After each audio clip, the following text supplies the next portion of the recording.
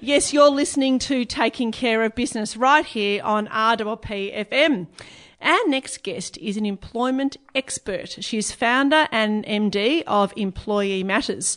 Her business and flying solo and is regularly quoted in publications such as the Sydney Morning Herald, ABC Radio, the Huffington Post and now RPP FM. Welcome, Natasha Hawker. Well, that's great. Thanks, Jackie, for having me. I really appreciate it. Good to have you here. Now, you've been running some SME research consistently shows that people issues are the primary cause of headaches for most businesses, particularly small businesses. Why is that the case? Look, I think it's a really good question. I think, MYOB do a survey every year about what keeps business owners awake at night. And every year it's cash flow and employees. It depends year on year whether it's cash flow in number one position and employees in number one.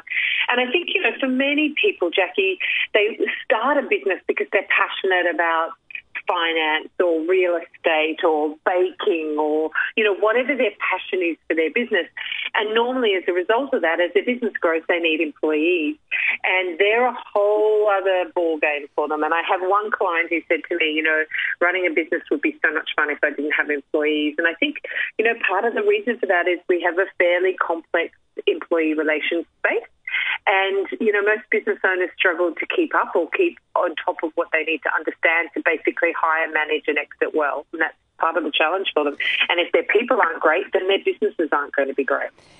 Yeah, it got me thinking when people start businesses, and I do a lot of work with entrepreneurs and startups, and they start with this big idea and the passion and excitement and enthusiasm, and they quite often don't think about when it grows that you'll have to get staff in and everything that goes with managing staff. It's sort of a bit of a Band-Aid mentality. Has that been your experience? Very much so. And, I think I always say your employees are your greatest asset. They're also potentially your greatest liability. So we're all about how can we build employee asset businesses. And a big part of what we do, Jackie, is there is a police component of it's compliance involved in HR, that we're doing everything as we should. But the other piece that I think most business owners miss is the lift piece. When you hire well, when you've got a highly engaged team, when you measure the results, when you actively performance manage people, the lift in your productivity and profitability can be enormous. And most business owners don't do that. I think they think about plant equipment and machinery. Yes, we need maintenance plans for that and we need to make sure that everything's good. But they just sort of plug a person in a desk and say, right, off you go. Wonder why they don't get the results from that same investment. And so it's how do you get the ROI on your people? Yeah, and also with entrepreneurs and small business or small to medium-sized businesses, quite often they don't have a full-time HR person. If they're lucky, they might have an HR consultant come in. So it's always sort of, tucked away in a drawer somewhere, or it's too hard to think about. And that led me to your book that you have just released, From Hire to Fire and Everything in Between. And I was giving it a read recently, and it actually scared me a little bit because it made me realise how much I don't know. Has that been common feedback from those that have read your book? Yeah, look, I think it's awareness, and unfortunately, this is the big thing. I think you raise a good point. Most business owners don't try and deliberately do the wrong thing. They actually want to do the right thing. But the statistics show us time and time again that in front of the Fair Work Commissioner in terms of unfair dismissal complaints, it's small to medium businesses that are fronting up all the time. And for exactly that reason, they don't have that HR expertise as and when they need it. And so that causes them some problems. So I think a big part of why I wrote the book was I'm so passionate about small business owners. I think they're the hardest working Australians we have. And yet, sometimes things come unstuck for them, not because they're trying to do the wrong thing, it's because they didn't know. But unfortunately, that is not a defence. If you have to show up to the commissioner, he's going to say, well, you should have known that you needed to have that support person there when you have that difficult conversation. And so writing the book for me was a big part of getting that message out there, and it can be done well. And I think for most people, the feedback that I've got, which is fabulous, is that it's become their dog-eared book companion, and it sits on their desk and they go, oh, I need to have one of those difficult conversations. What do I need to be aware of? And then they just jump to that page and they're much more confident having that conversation, knowing that they've got, the understanding behind them about what they can and can't do. And I think, for a lot of business owners, Jackie, they're almost scared by their employees now. And, the reality is that I often say to business owners, you need to get them to follow reasonable instructions. As long as you're not asking them to do something unreasonable, then they should do what you're asking them to do. And a lot of times it's like, oh, okay, well, I'll do that then. So, it's really important that people understand the legal frameworks they're working in so they can get this stuff right. Yeah, well, I deal with a lot of businesses, and I thought I knew enough, but I clearly didn't. And there was a bit in the book, and it says, "Do I have your attention now?" And the preamble to that was, and I'm going to read this out because it freaked me out, and I'll tell you what I did after I read it, which will make you have a little giggle, but it shows that how effective this book was. So it says here, there are some very large financial implications for getting this wrong, with each breach of a modern award exposing your business to fines of up to $63,000 for a corporation and $12,600 for an individual. Then you go on to say, which I like this bit, let me be very clear here. This is per breach. I went, oh my God. And then it's got, a breach can be as simple as not giving out the Fair Work information statement. Now, I've employed staff. We run a family business as well. I have friends that have employees. I've never heard of the Fair Work information statement. So then I Googled it, I've printed it out, and this is what I did afterwards. I went straight to my computer, I Googled it, I printed it out, it's free to download and print online. It's 2 pages, a PDF. I then last night, on a Sunday night, went emailing it to everyone I know who has employees, to make friends and family, to make sure that they've given that out to them. So there you go. So it was very useful for that, but you certainly got my attention. Well, I love hearing that, and I literally have goosebumps on my arm because that is a simple breach. Now, I'm not suggesting, Jackie, that you would necessarily get the full whack of that $63,000, but you could. And it's so important. Business owners, it's hard enough running a business to get bought stuck by something as simple as that, just because they didn't know, is a really, would be a really sad thing. So one of the things that we've done is on our website, there's a little free diagnostics, so business owners can just do that, and it's called Employee Metrics Mini, and that will give them a hint as to whether they're doing the basics right. So, and which website's that, like that, Natasha? What's the website address? What's the website address? The website is employeematters.com.au. Right. And if you just go on to the Contact Us page, you can do the discovery tool there, the employee metrics tool there. And it's a great way just to go, oh, all right. Another simple one, Jackie, along that line is you must have a copy of the modern award that your employees are employed under available in the office, and they need to know where it is. Now, that can be virtually available on an intranet, but they need to have access to it. And that, again, would be deemed, if they didn't, a breach. So that needs to happen.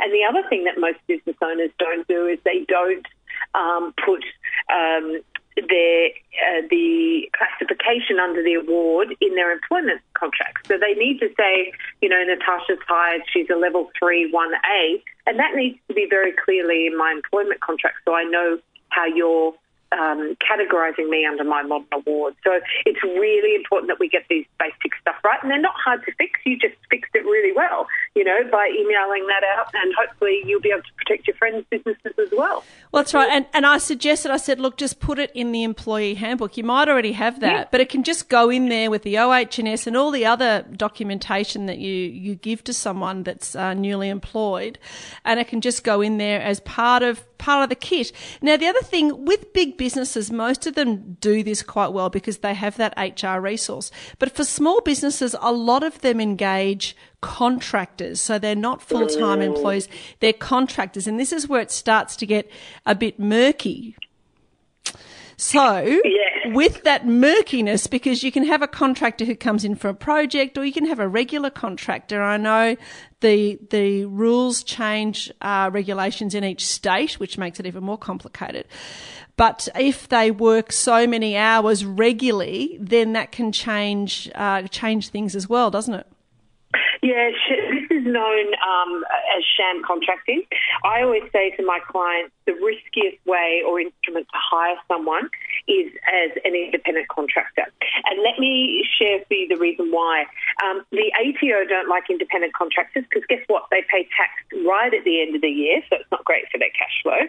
And Fair Work don't like them because they think you as an employer are trying to avoid paying your employee entitlement. So they make it is a very complex area, and I would strongly recommend your listeners get some advice either from HR or from a lawyer. But essentially the test is multifaceted. So an example being, if an employee wears your uniform, carries your business card, and you're calling them, even if you've got them on a contract, an independent contract, they would be two things that they would potentially fail the test of whether they truly are an independent contractor. The big gotcha one for me is, as a true independent contractor, if I have George, who's my independent contractor, and George can't come in for the day, he can send anyone he wants in to replace him without my permission. And that is one of the tests of an independent contractor. And most people will freak out and go, that's not the case. So it is a very complex test. It is worth getting this right because, again, there's a bit of a sting in this towel. If you fail that and you are sham contracting, a fine of $63,000 up to $63,000 is there. But not only that, Jackie, they will force you to back pay entitlement. So if you've had George working for you in that way for the past 2 years, you might also have to pay back his long service leave and pay or contribute to that, or pay back his annual leave because he was owed 8 weeks because he's worked for you for 2 years, and he also probably would have had 5 days sick leave both days, so he gets back paid for that. So it is a very it's an area fraught with lots of problems, but it's really important that business owners get this right. Yeah, and hence the use of experts. But a really good place to start is your book, From Hire to Fire, by Natasha Hawker, who we're speaking with now, and everything in between, managing the employee life cycle, hire, manage well-being and exit. And I like it that you've got in the appendix here some sample policies, lots of things, most helpful. And we'll put a link to our Facebook page for the Employee Matters checklist that you mentioned. Natasha Hawker, congratulations. Really enjoyed it. Thank you for sharing your knowledge and for your valuable time today on Taking Care of Business. My pleasure. Thanks for having me. It's been great. Always fun, enjoying picking the best brains in the business world. We'll be right back after this short break. Welcome back to Taking Care of Business. Good to have your company today. Our next guest is an advisor to business owners. He works with businesses to help them buy a business and also to sell a business. He's in acquisitions, he values businesses and is also a business broker. Welcome to the show, Michael Kerr. Thank you very much, Jackie Mitchell. It's really great to have the chance to have a chat to you. Yes. Thank you. No, it's good. And I chatting earlier that you listen to the show regularly, which is always lovely to meet one of our 10 listeners. I'm sure you got more than that, but it's a quality show. You do a great job, Jackie. Yeah, well, thank you very much. It's the job of the guests, I think. It's actually getting a mixture and a real diverse mixture of guests, and that's why I was keen to talk to you because you mentioned there's a LinkedIn article that you wrote about how the business broking world is broke, which I quite like the play on words there. So what's going on with business broking? Well, there's a lot of small businesses in Australia, as we know. I mean, by any measure, it could be up to 2.2 million, and a lot of them are solo operators, but they still have valuable businesses that they can potentially sell. But essentially, the way people, both owners and traditional business brokers, go about selling a business is kind of outdated now, and it was probably aligns a lot more with the real estate model where you promote the business and you advertise and you wait for the phone to ring and but it's just not getting the results. I've been doing this for 16 years, and it's really hard to get the right kind of buyers through those traditional advertising channels using the traditional approach. So I'm really arguing that it needs significant innovation in the process for selling businesses. Otherwise, a lot of owners are going to be left with their business probably not by choice. No, that's right. So the retirement plans of many business owners are at real risk here, aren't they? They are. Yeah, there's a lot of assumptions that by owners. It's not just the brokers, but that they can tidy up the business and put it on the market and contemplate a sale within 3 to 6 months, and it's just not working like that at all. So sadly, a lot of owners are going to find out that they're going to be staying in their business whether they like it or not, and putting off their personal retirement plans, which is really sad in some cases and really challenging in others. So we'd really like to see more effort from both parties, the owners and the broking industry and advisors, to approach it differently, so more successful business owners can get out of their business and get on with the rest of their post-business life. Yeah, look, this is a conversation that needs to happen, and that's what made me most interested to chat with you, is because it's not had. I mean, I hear it all the time. I'm going to sell my business, and I say to them, what have your profit and loss statements look like the last 2 or 3 years? Don't look at the books. It's different because we do cash and stuff. So, well, someone wanting to buy your business, that's the first thing they're going to ask for. So you can't sell a business if you look like you're losing money. It's that simple. But there's a real misperception, a little bit of ignorance in there about that whole process. Is that your experience? Yeah, very much so. The sort of basis of any business sale engagement that I get is to go back 4 or 5 years and look at the financial returns and to go through a process of adjusting them. And you talked about cash, and that's just near impossible to sell. People just won't accept it. They can't borrow against someone else saying there's cash in the business, and there's all sorts of issues with the ATO. So that's just something you've got to start pushing that cash through the business if you want to get value for it. But it's understanding what your business looks like over 3 or 4 years in terms of a trading history, with all of the adjustments that go with running a small business, and lots of owners put or have personal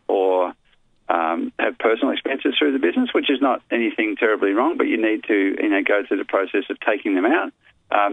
There are all sorts of things that are done for tax reasons to advance the depreciation on an asset, and so you need to adjust those things back so you can get what is called an adjusted and maintainable earnings for the business, so that somebody else coming in to buy the business, if they were just running it purely as a business, this is the kind of return they could expect. And they want to know what the underlying trends are.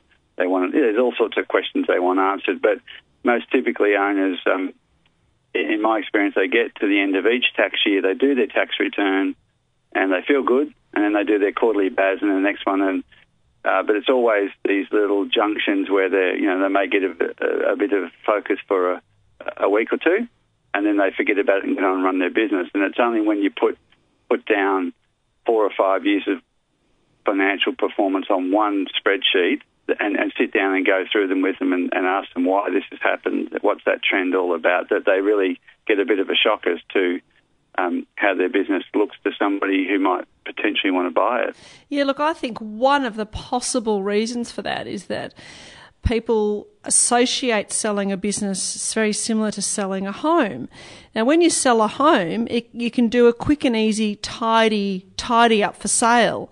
But for a business, you can't. You need to plan that. You talked about 3 to 4 years. It's almost you need to go, okay, in 3 to 4 years or 2 years or 5 years, I'm going to sell the business. I need to start planning that now. Is that the advice that you would give? Yeah, 100%. That it takes 5, 6, 7, 8 times longer than everybody thinks.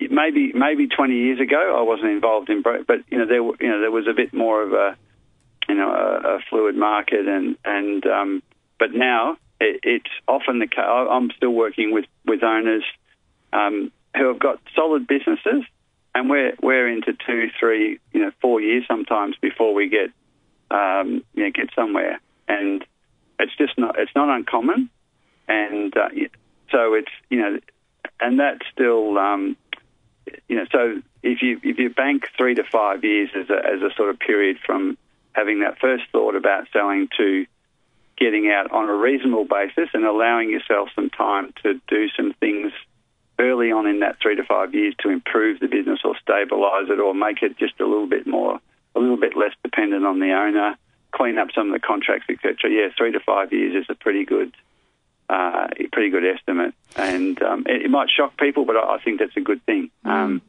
if you're thinking months or a year, unless you have, there are some really micro or small, heavily traded businesses like cafes, but for anybody running anything, that's got a professional, scientific IT, basis, you're just going to take an awful lot longer to get the business sold.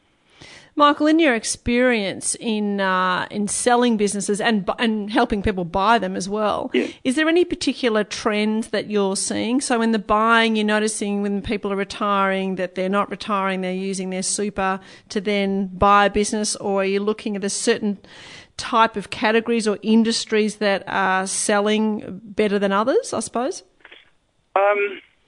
Look, I think one of the things that is this may not directly answer the question, but I'm seeing a lot of is employees buying their boss's business across all sorts of industries, and that's a fundamental trend that I'm seeing a lot of. There are particular industries. I've worked a lot in professional services, but also in many other industries, and sales within the industry. So, a company buying one of its competitors is happening all the time, and a lot of that doesn't go through the traditional business broking market. So they're significant, trends in business sales that are kind of unfolding more and more all the time at the moment. Look, there's certainly a lot of activity, in talking about industry-specific things, there's an awful lot of activity in and around online businesses, and even quite small online businesses, because they've got that element of being able to work from home or, do it as a side hustle. And I think, cafes and hospitality seems to attract a new, cohort of people each year. I think that's where they're going to make all their money. And most of them don't realise how hard it is, but they're glamorous industries that do attract, and some people do it incredibly well, but a lot of people burn out after a couple of years. Look, industries specific. It's so broad, and I don't know there's any if you talked about people wanting businesses that run under management, that's something that people call me all the time about. And my typical response is, if somebody does have a business that truly runs under management, they're probably not going to sell it, because that's the ultimate asset that you would have. So you got to start digging, and you've got to start looking at other business opportunities that maybe aren't so advanced in that under management. They don't have the capability of running under management, but they might have one day if you invest and put some time and effort in. Yeah. Okay, well, that's a good way to wrap it up. Michael Kerr, if anyone's listening, want to find out a bit more about you, they can find you on LinkedIn. Certainly that article that I discovered on LinkedIn was really worthwhile reading. You've got a lot of information there. And where else can people find you? Jackie, kerrcapital.com.au is my main business website, and there's a few resources and articles that are going up on there all the time. and it talks a little bit who we are and what we do. Wonderful. Thank you, Michael Kerr, and thank you for supporting Taking Care of Business, being on the show and also being a loyal listener. I appreciate it very, very much. Thank you, Jackie. I enjoy it and I look forward to more shows. Yeah, I certainly look forward. Good. Thanks, Michael, very much. You're listening here to Taking Care of Business, and we'll be right back after this. Welcome back to Taking Care of Business. We hope you're enjoying eavesdropping on our very interesting conversation, and I know you'll enjoy our next guest. She is an experienced leader in design with a history in the management in creative, business and healthcare industries. She is a director of a fashion brand called Be Serious. Her focus is on designing original handbags and accessories, but also with a strong social purpose. I'd like to welcome to the show for the first time Vanessa Eldridge. Hi, Vanessa. Hi, Jackie. Good to have you here. Now, your business, Be Serious, now it's B dot and it's Serious, Sirius. How did you come up with that? So the name is from the previous owner of the business, and it was about a time in her life where she felt like she wanted to do something creative but also be a little bit serious at the same time. And loved the constellation Sirius, and that's how it came about. Well, you're going to laugh. As I've said the word Be Serious, my phone has spoken to me because my phone thought I was saying, "Hey Siri." It does it to me all the time, yeah. There you go. So now how long have you had the business for? About 18 months now. Right. Now, you said you bought it off somebody. Tell us the story of how that happened. It was sort of accidental, actually. I was at a bit of a time in my career, my healthcare career, where I wasn't very happy with where I was at, caught up in the bureaucracy. And my husband actually bought me a Be Serious handbag as a little gift, a little pick-me-up. And when we went to the shop to buy it, the lady said to me that there wouldn't be any more of these bags because the business was closing down. And so that night, I couldn't stop thinking about it. And so I decided to take a really ridiculous plunge and made contact with the owner and offered to purchase the business. And so it wasn't part of my planning. It just happened. Yeah. Now, when you go through that process of contacting the owner, how does the conversation go? Like, did you have a figure in mind, or did you start the conversation with, have you ever thought of selling? How would that look like to you? Did you get some advice? What was the process? I didn't get any advice other than from talking to my husband and my family. And I honestly didn't even consider the price. I had no idea whether it was going to be affordable for us. But because I was so passionate about it, I just felt like I had to ask the question whether it was for sale and to explain to the lady that I loved the bags and I had multiple of them and I just couldn't bear to see it disappear. So it evolved over multiple conversations with her, and then we finally started to talk about money, and it was like it was in the stars. I don't know, it just happened to be right, the right fit. And what experts did you bring into the process? Accountants, business brokers of any sort? Who did you get to help you do that sale? So once we were at a certain point, I got the profit and loss statements over the last few years, and then obviously sought the advice of an accountant to make sure I wasn't being completely naive. And they, did an assessment and then gave us some information on whether they thought that it was going to be profitable and feasible to continue.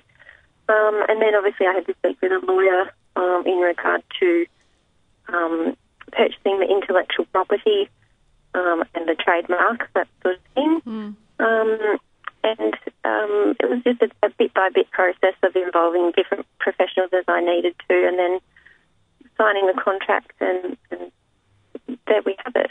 Is this your first business that you've done for yourself? It is, yeah.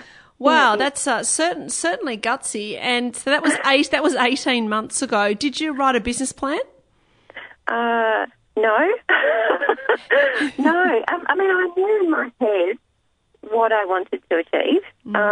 I got a lot of handover information from the previous owner, so she was very generous in the time that she gave to me in setting it all up. So I guess when I say no, I did in a way where I had an idea of how much I would need to invest to then how much I would get back, and the processes along the way. So yes and no. Yeah, well, I think the key takeaway message there, which I think is important for anyone listening and thinking about buying someone else's business, is to firstly create that good relationship and then to ask them, what have you got that you can give me? And have you got some sort of ongoing relationship with her? I did. I haven't spoken to her for some time now, but she certainly offered to continue giving me advice and to have input if I wanted it. And I utilised that as a resource for probably the first 6 months. And then even though I've had some, terrible days or some days where I've really questioned what I was doing, I have resisted the urge to contact her because I'm also, an independent person and I want to make it my own, and I thought I need to make my own decisions and have my own failures and successes and know that I've done them. Yeah, that's a really good story. Now, I know as part of your business model, you was to align to those who need help, and you included a not-for-profit called Gen U. Tell us about that. Yeah, so in healthcare, my background is occupational therapy and management. So I've always had a bit of a need to serve others. So in creating my business and my setting up my planning and my dispatching, my ordering, my picking and packing the things, I felt that I needed it not just to be about me and my needs. So a friend of mine from my child's school suggested I contact Gen U because they have it's a social enterprise where they employ people who have disabilities, and they work in a supported environment where they learn skills which can then give them a step up into other employment. So I phoned Gen U and had a few initial meetings with them. And so they have a warehouse where they store all of my products, and they then pick and then post off all of my products for me. And I go out there probably twice a week and meet with everyone. And I feel like I'm giving back. It's a service that I require in terms of managing on a day-to-day basis, but it's also I feel great about it. I feel like I'm actually contributing to the community and doing something not just for myself. That's such a lovely story. Now, I know that you've Be Serious is now available in over 150 stockists in Australia. It is. Yeah, in Australia and New Zealand. There we are. Sorry, that was my phone again. Every time I say your brand name, Siri talks to me. There you go. There you go. So people can remember your brand name from remembering Siri. There you go. There you go. Yeah, it's really hilarious. So yeah, you've got 150 stockists in Australia and New Zealand. Yeah. And you continue to expand globally. So you're going for world domination. Absolutely. Good for you. So where's you've got Australia and New Zealand. You've pretty much got that sort of tied up, I suppose. Where's next? I'm looking into the US market at the moment. I love having stockists all over Australia. I feel so excited about being able to provide something to Australian people. And I must say, whenever I see someone with a Be Serious product, I go up to them and ask them what they think about it, which is really quite funny for me and probably embarrassing for them. But yeah, look, I'd really like to expand globally, but look, it's a step-by-step process, and we'll see how that goes. I'm not quite sure whether that will be successful, but I'm really happy to be supplying stores in Australia. Yeah, so how many have you got on your team now? Well, look, it's really me, and my husband is my greatest support, and my two little girls, who are 12 and 9. They do a lot of stuffing of envelopes and things at home, get pocket money. And then I outsource a lot of things. So I have a graphic designer, I have a web designer, obviously Jen Yu, who do all my storage and dispatching. I have an accountant. So it's very much me and my family, and then I purchase services as I need them. Yeah, so if someone was thinking of doing what you did 18 months ago, what advice would you give them? Well, I mean, I laugh because I think how crazy I was to do it, but I'm so happy that I did it. I feel so proud of myself. So if it's within their capacity to do it from a resource perspective, absolutely go for it, because I feel like I'm doing something useful and fun, but I'm also, turning a profit and making a little bit of money to, pay for my daughter's ballet lessons and school fees and all of those things. So, you only get one chance at this life, so absolutely go for it if you can, and if you've got some supports around you to keep you going. Yeah, that's really inspiring, and I love talking to business owners like yourself, Vanessa, because a lot of the media are focused on the big, high-profile business people. And look, I do speak to a couple of those, but I like to also balance it out with small business owners who, in my view, are as inspiring, if not sometimes a bit more inspiring, because people listening to you can go, yeah, I can relate to that. That's me.